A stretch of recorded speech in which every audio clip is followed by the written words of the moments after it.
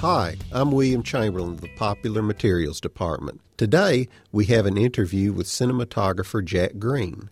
Mr. Green is a longtime collaborator of Clint Eastwood. He has worked on such movies as Bird, The Bridges of Madison County, and Unforgiven.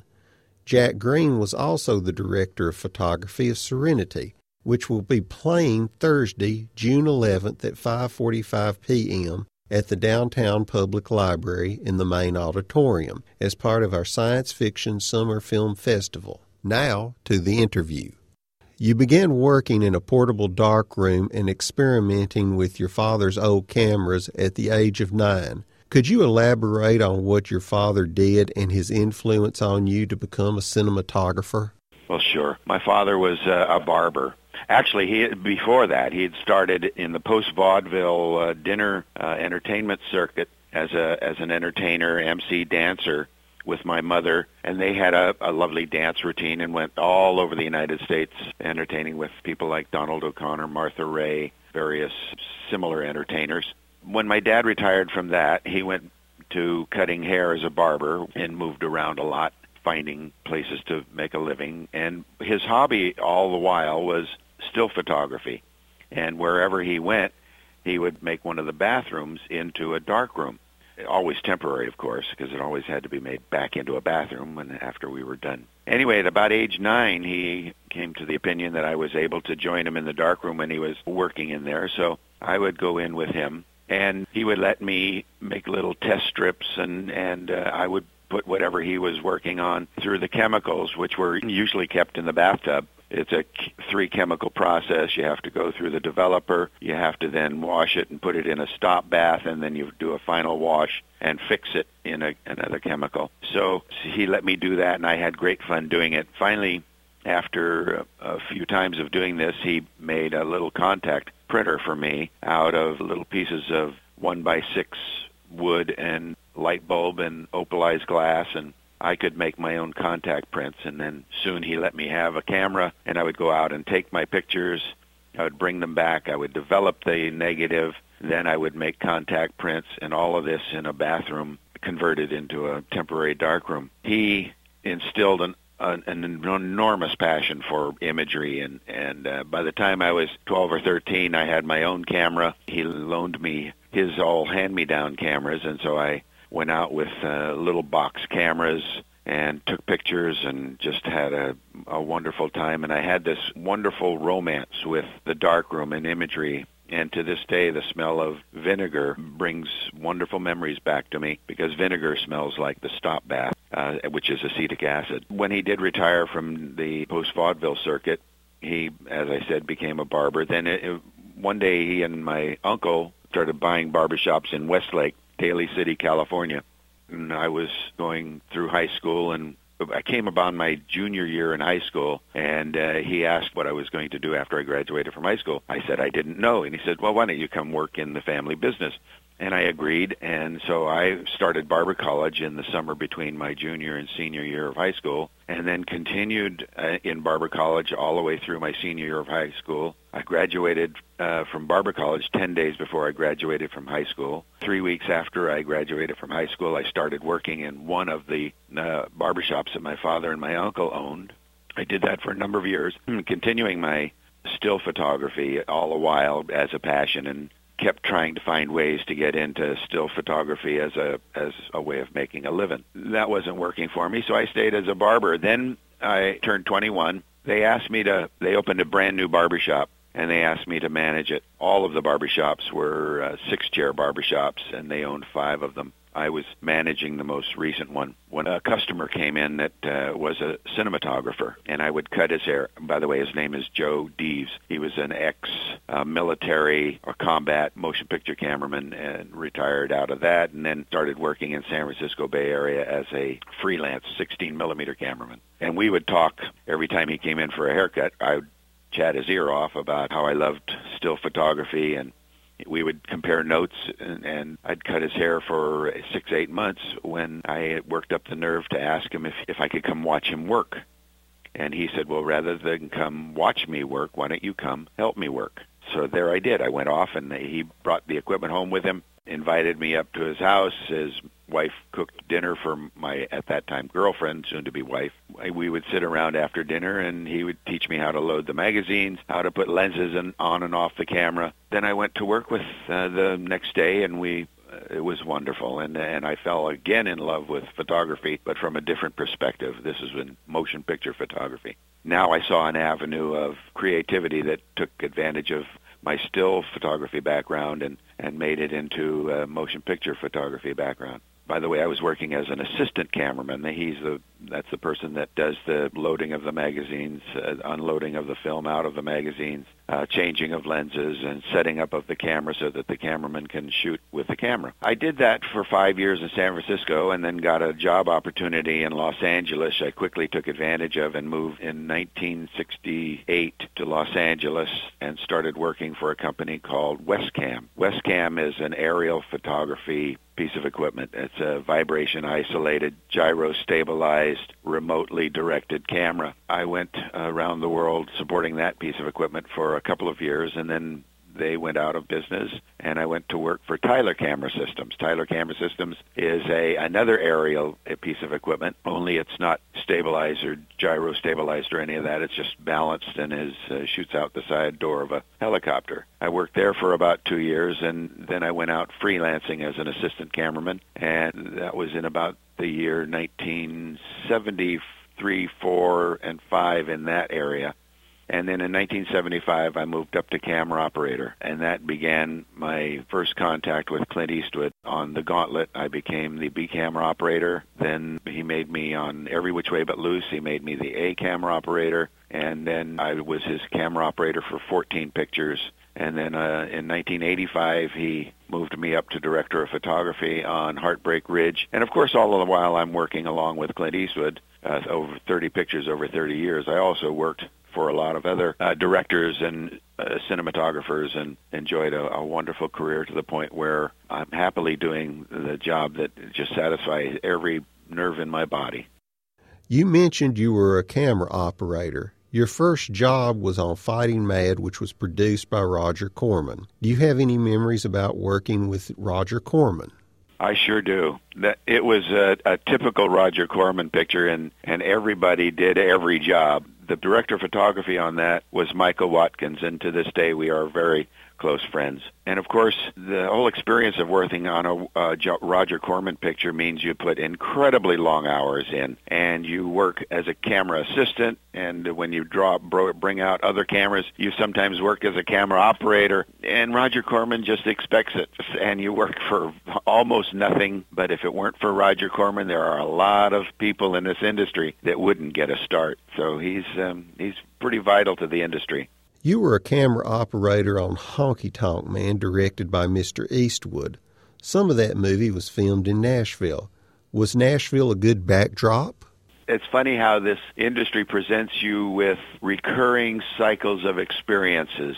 Nashville was wonderful, and working in the Grand Ole Opry was almost like breathtakingly wonderful to have that experience and be able to say in your lifetime that you actually photographed a piece of business in the Grand Ole Opry was wonderful. But more than that, a fellow that worked as an extra there, and because I knew a fellow by the name of Bob Boatman, who was a director of Hee Haw, and they wanted a couple of extras in the audience to act as newspaper guys, so I said, hey, use Bob Boatman as one of them. So they got him, and I was lucky enough to be able to spend some time talking to an old friend. Now, Bob Boatman was the camera operator on that very first piece of equipment I was telling you about, the Westcam aerial vibration-isolated remote-controlled camera. And he was the first camera operator that I worked with that piece of equipment. And now he had become the director of Hee Haw, working and living in Nashville. And then I was able to see him and visit with him all the time we were working in Nashville, which makes the experience of being in this business so special.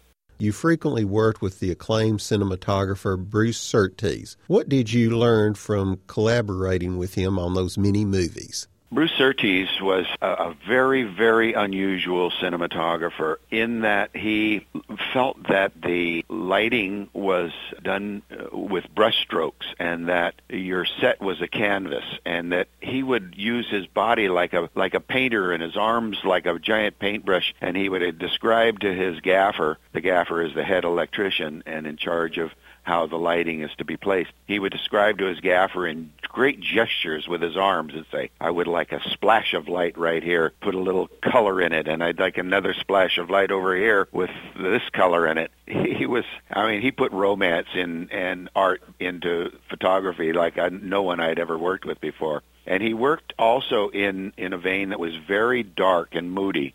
And most of the pictures Clint was doing at that time, Tightrope and a couple of the others, were pretty dark material. And so this was Clint's, what he likes too. He likes film noir, Clint does. And Bruce Surtees is really, really good at making film noir images. And film noir is a way of lighting with no fill light. You light with just the key lights or just hard light. And there is no fill, so your shadows are very dark. If there isn't any light on it, you just don't see it. It's very effective, and especially on motion pictures where you're trying to create mystery. Just curious, you mentioned Tightrope, and Richard Tuggle was credited as the director of the movie. But I've read where Clint Eastwood was really the director of the movie. Any truth to that? Clint would always lend his support to the director. I don't think he's capable of just taking it away from a director, to take that job away. I mean, he respects that job way too much. Because Richard Tuggle was a new director, he needed a lot of advice. And he got a lot of it from me, and he got a lot of it from Bruce, and he got a lot of it from Clint. Of course, Clint, being a very strong director, knew what he wanted, so it ended up being that Richard Tuggle would pretty much do as guided by Clint. But Richard Tuggle still earned the director title. Your debut as a director of photography was on Eastwood's Heartbreak Ridge. How did you make the leap from camera operator to director of photography? When he was getting ready to do Honky Tonk Man, he actually invited me to photograph as director of photography. That could have been my first feature movie as a director of photography. I asked him to forgive me, but I would need a little more time as a camera operator to be ready to move up to director of photography. He invited Bruce back to photograph Honky Tonk Man, and I stayed camera operator for that. Then fast forward to Heartbreak Ridge, and Heartbreak Ridge came up right after Bruce and I had worked together on Beverly Hills Cop. Now, Beverly Hills Cop proved to be a very wonderful film to work on with Bruce, and we did a good job. I really liked the movie. We got really close because it wasn't on a Clint Eastwood movie. It was a totally separate project, and became very close friends. And at the end of Beverly Hills Cop, Bruce went to Clint and said, okay, Jack is ready to move up to director of photography. That was such a wonderful self-sacrifice on Bruce's part that he talked himself out of a job for me to support me in my effort to become a director of photography. And then, of course, Clint did invite me to photograph Heartbreak Ridge for him. Of the many movies you and Mr. Eastwood have collaborated on together, which do you feel represents your best work? The picture Bird was probably the accumulation of all of our skills and all of our likes about what makes film best in one picture. And I think because both Clint and I had an enormous passion for jazz, having been both of us born and raised in the Bay Area. I used to go to all of the same jazz nightclubs that Clint would go to, only I was 10 years younger, so it was 10 years later. However, most of the jazz entertainers were the same. And so I had a great love and passion for jazz, just like he did. And working on that picture, being surrounded by all of this wonderful music all of the time, and all of the jazz musicians that we brought in, and the chance to photograph one of my jazz heroes, even though he was a troubled man. He was such a wonderful tenor saxophone player. Charlie Parker was his name, and Bird was about his nickname. And I think that was the first one where I actually felt that I could say I knew what I was doing. And that was pretty much a film noir picture, too. Bird was the first one that I actually was able to put together a handsome-looking picture. And then Unforgiven, of course, is the one that I got a lot of recognition for because it really caught a lot of people's eye. Nominated for an Oscar in 9 categories, including cinematography. So between those two movies, I was able to put together two totally different looks, but I felt like a journeyman cinematographer in both of those, where I knew what I was doing, I was going to get what I wanted to get, and that's when you feel most fulfilled, is when you're able to, in your mind, imagine an image and then actually be able to get it practically onto film. I would have never pictured Clint Eastwood and Meryl Streep in the same movie, but it works. How did Miss Streep work with Clint Eastwood, the actor, and the director? I remember the very first day she came on the job, and she was so nervous. Meryl Streep was just very nervous about working with Clint. She just had heard so many of the other actors that had worked with him and heard so many rumors. And she said, well, is it true that he goes on, prints the first take, and the first take is usually the first rehearsal? And of course, we all told her that, yes, that was the truth. And, of course, when Clint came to the set and Meryl was there, he did exactly what he always does, and that is roll camera on the rehearsal, print the rehearsal, which is your first take. You get to see the scene for the first time. And she said, is that all it's going to be? And it took her about 2 or 3 days, but she absolutely fell in love with the process of, one, he doesn't say action, and he doesn't say cut. He says, okay, anytime you're ready now, or he'll say, okay, let's begin, or some other way of disarming an actor about when they can begin at their own pace.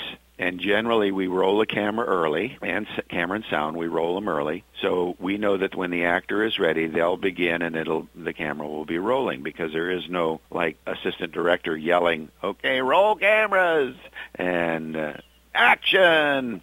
There is none of that on a Clint Eastwood set. It's a very quiet, calm set. Actors, and Meryl Streep certainly fell in love with that after a few days of experiencing it.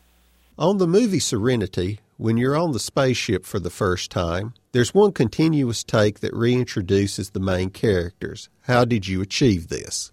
That was a Steadicam shot that began in the cockpit of the Serenity spaceship. We follow the commander of the spaceship all the way through the spaceship. Mark Moore was my Steadicam camera operator. Halfway through the take, because we have a 400-foot magazine and it's about a 9-minute take, we do a wipe through a piece of set, and then we move to the other half of the set, because the spaceship couldn't be built in one piece. It was built in two pieces on the same stage. And so then we would pan exactly through a duplicate piece of that same set, pan through that, and then continue the move through the rest of the set all the way to the end and into the big storage area where he concludes the scene. It's where the little mule spacecraft is kept and such like that. Anyway, it took about 9 takes to get it. I mean, there were 3 or 4 good ones, but the number 9 was, I think, the true winner on that one. And it was just practice. We had to practice it a few times, and then we had to have the camera step onto a Chapman crane, and the Chapman crane takes him up to the close-up of Summer Glau. Her name is River in the movie, and it's a close-up of her face listening to the dialogue that had been happening below. So it was choreographed in the same day that we shot it. It was lit over a period of getting ready for that. It was lit over a period of 2 days, but we did rehearse and shoot it in the one day. On Twister, you worked with Bill Paxton, and then you made your debut as a director in the sadly neglected movie Traveler. How did that all come about? Bill and I became friends, and we would talk often about different films we liked. And one day he came to the lunch table while we were working on Twister, and he put a script in front of me, and he said, here's a script. Read this and tell me what you think of it. So I read it. It took me just that evening to read it. I came back at the lunch table the next day, and I said, I really enjoy this script. It's quite a buddy romp, and I really enjoy that. And he said, well, I have an idea. Why don't you photograph it and direct it, and I'll produce it and star in it, and together we'll get the money up and make this movie. That was how that came about, and that was right after Twister.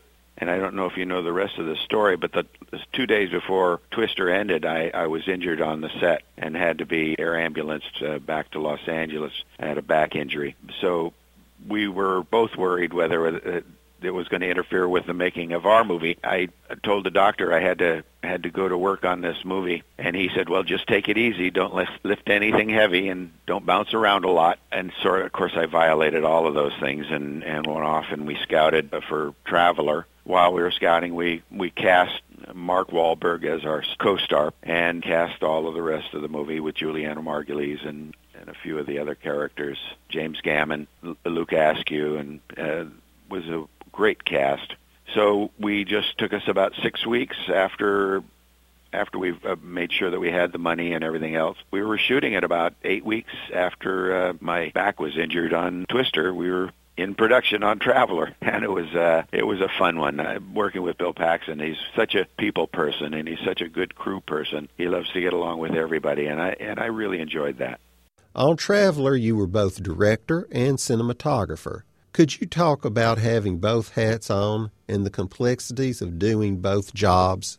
The process for me of directing a movie on Traveler, of course, was brand new. But I had been gaining an awful lot of experience working with Clint because every time he was out in front of the camera, I became his eyes and ears. Over the years, we had a bunch of little shorthand things where I would tell him what was going on in the scene. If he was in it and couldn't watch the other actors, I would watch them carefully for him. And even as his operator, I would do that. And then when I became his director of photography, I would still do it. Clint would invite me into the screening room and the editing room and point out lots and lots of things about what directing was about. And he became my directing mentor. So that by the time I got to do Traveler, I was actually an old hand at directing in some ways, so that it didn't frighten me. The one thing that I wanted to make sure that I didn't do was be distracted by the cinematography to the detriment of working with the actors. So I really focused on working with the actors. I would set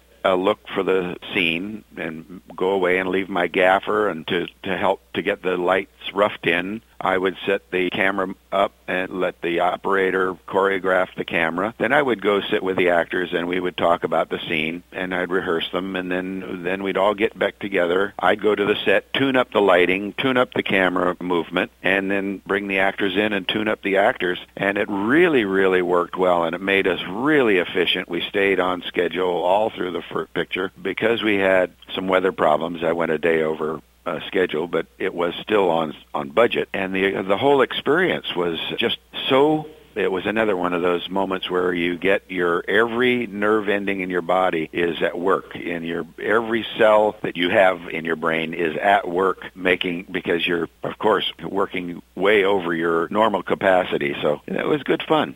You were the director of photography on The 40-Year-Old Virgin, and the director of the movie was Judd Apatow. What's his working methods like?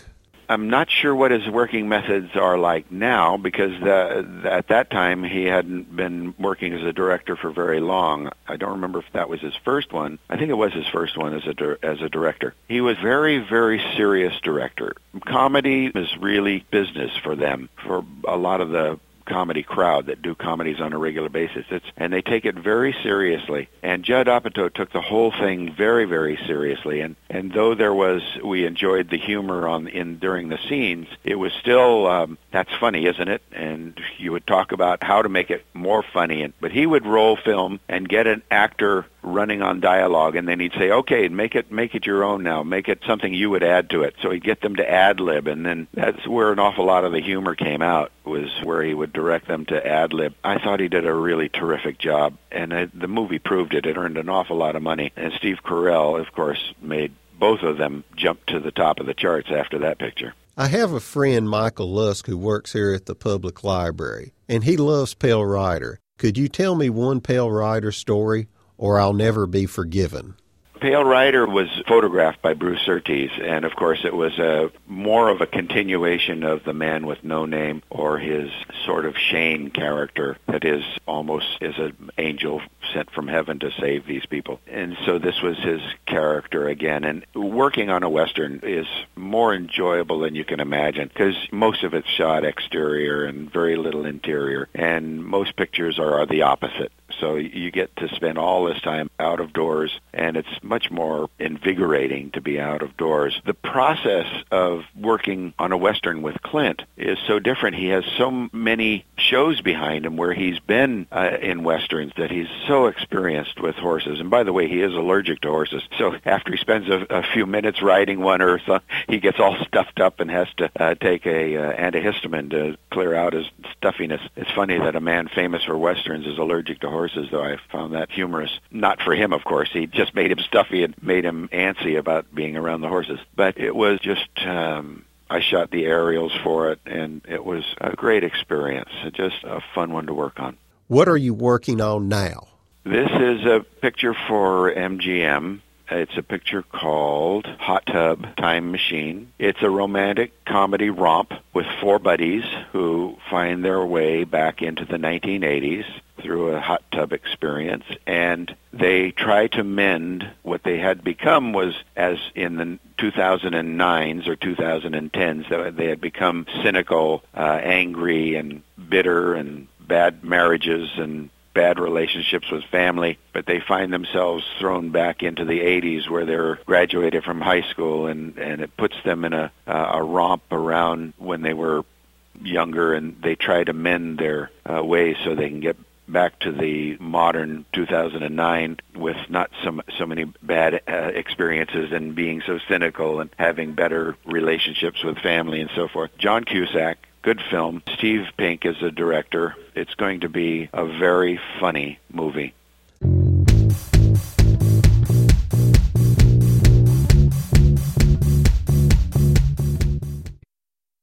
I would like to thank Jack Green for taking time from his new film to do an interview with us. Mr. Green has also taped a brief introduction to Serenity, which will be shown Thursday, June 11th at 5:45 p.m. at the Downtown Public Library at 615 Church Street in the main auditorium. Hope to see you there.